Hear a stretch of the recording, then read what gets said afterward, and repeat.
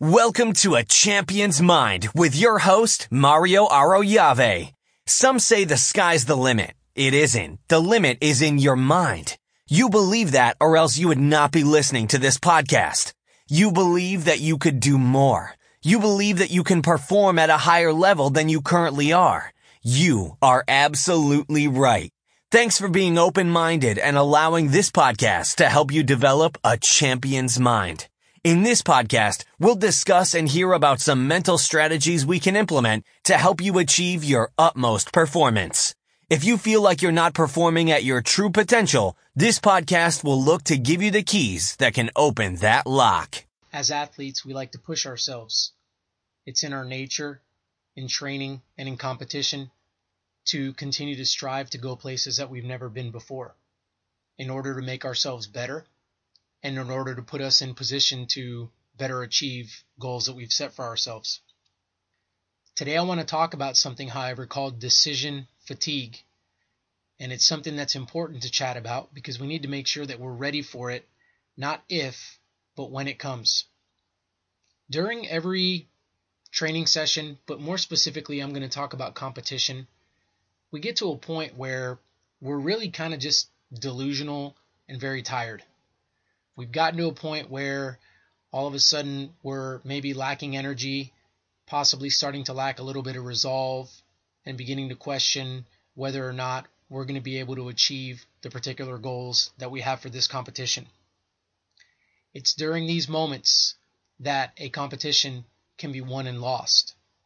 So we need to know ahead of time that this particular moment and event is going to occur, and we need to be proactive in preparing for it so that when it does occur, we can take particular steps to be able to get through that moment quickly and get to the other side.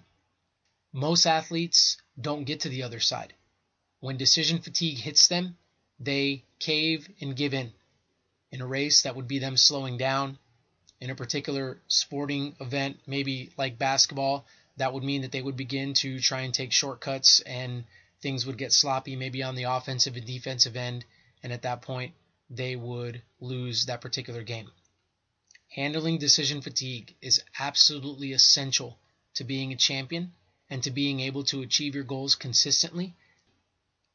What we're talking about here is decision fatigue. It's when we begin to question our decision making. We've got strategically or effort level wise, we've got certain decisions that we get to, and now all of a sudden we're not so sure about them, as sure as maybe we were at the beginning of the competition. I just want to go ahead and stop for a second and speak to those athletes that maybe are thinking to themselves, I don't really reach this particular point in competitions very often. I'm going to challenge you and say your goals aren't high enough, and the amount of effort that you're putting out in your competitions is not high enough. Because every athlete, if we're setting proper goals and they're high and we're needing to stretch to be able to attain them, you will reach this point. With fatigue, we get blurred decision making.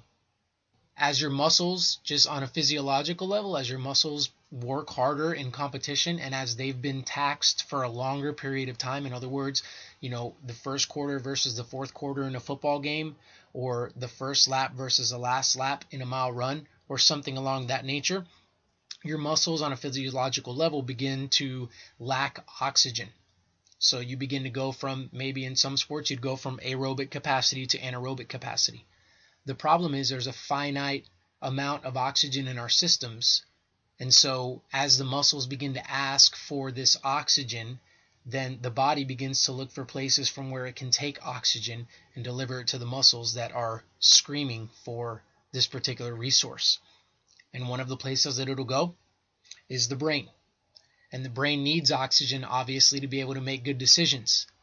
This is why, for example, me being a cyclist, you start watching, particularly in criteriums, which are very, very intense 90-minute races, you start noticing that as the race goes on and on, some cyclists, some of their bike handling skills go down. The speed does increase some, but the fine motor movement of being able to take turns on a bicycle begins to break down.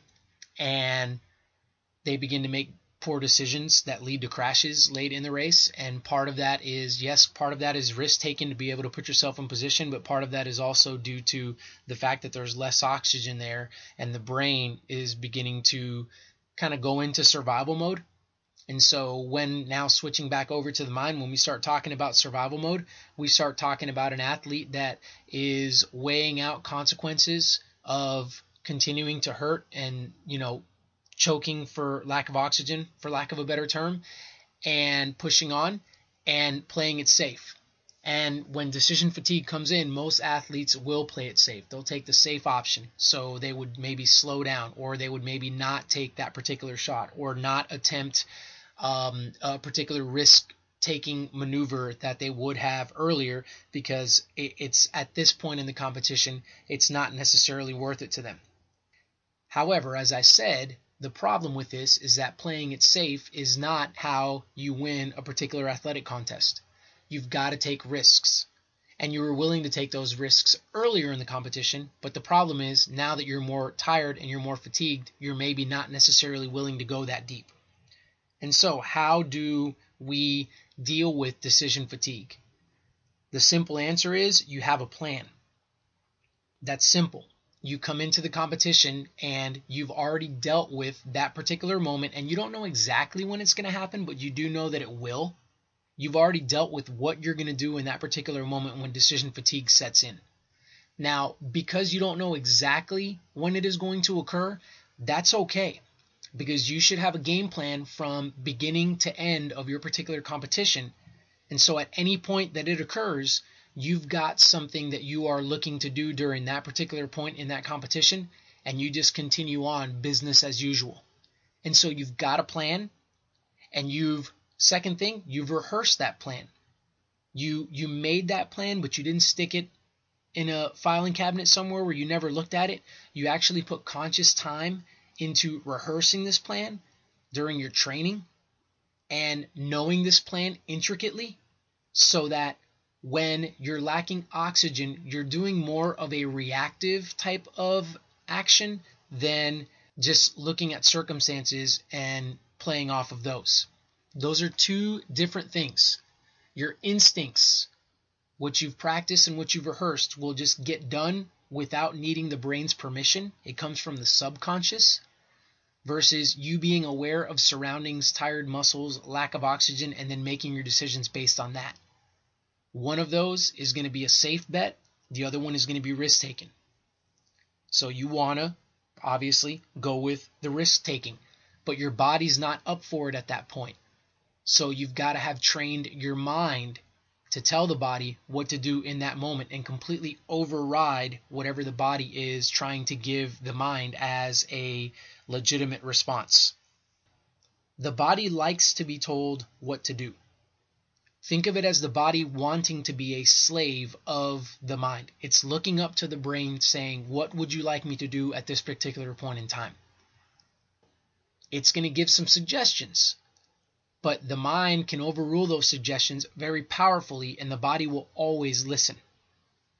We want to make sure that we've got the mind in control, telling the body what it is that we're going to be doing at that point. Because if not, these suggestions will be taken seriously by the brain, by the mind, and at that point, you're going to be making tactically poor decisions that may lead you to not being able to achieve your goals. So the big takeaway here, make communication one-sided.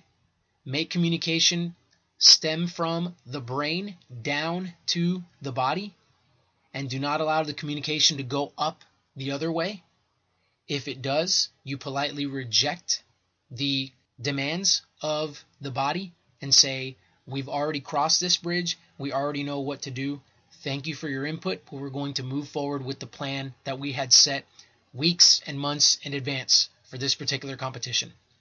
If you can begin to do this, and if you can begin to handle these decision fatigue moments successfully, you will be amazed at where you will find yourself in your competitions in relation to many of your peers that do not do the same thing. Thanks for listening to A Champion's Mind. As you continue to implement the content discussed here, you'll move closer and closer to performing at your utmost potential. Keep challenging yourself and don't settle until you achieve your goals.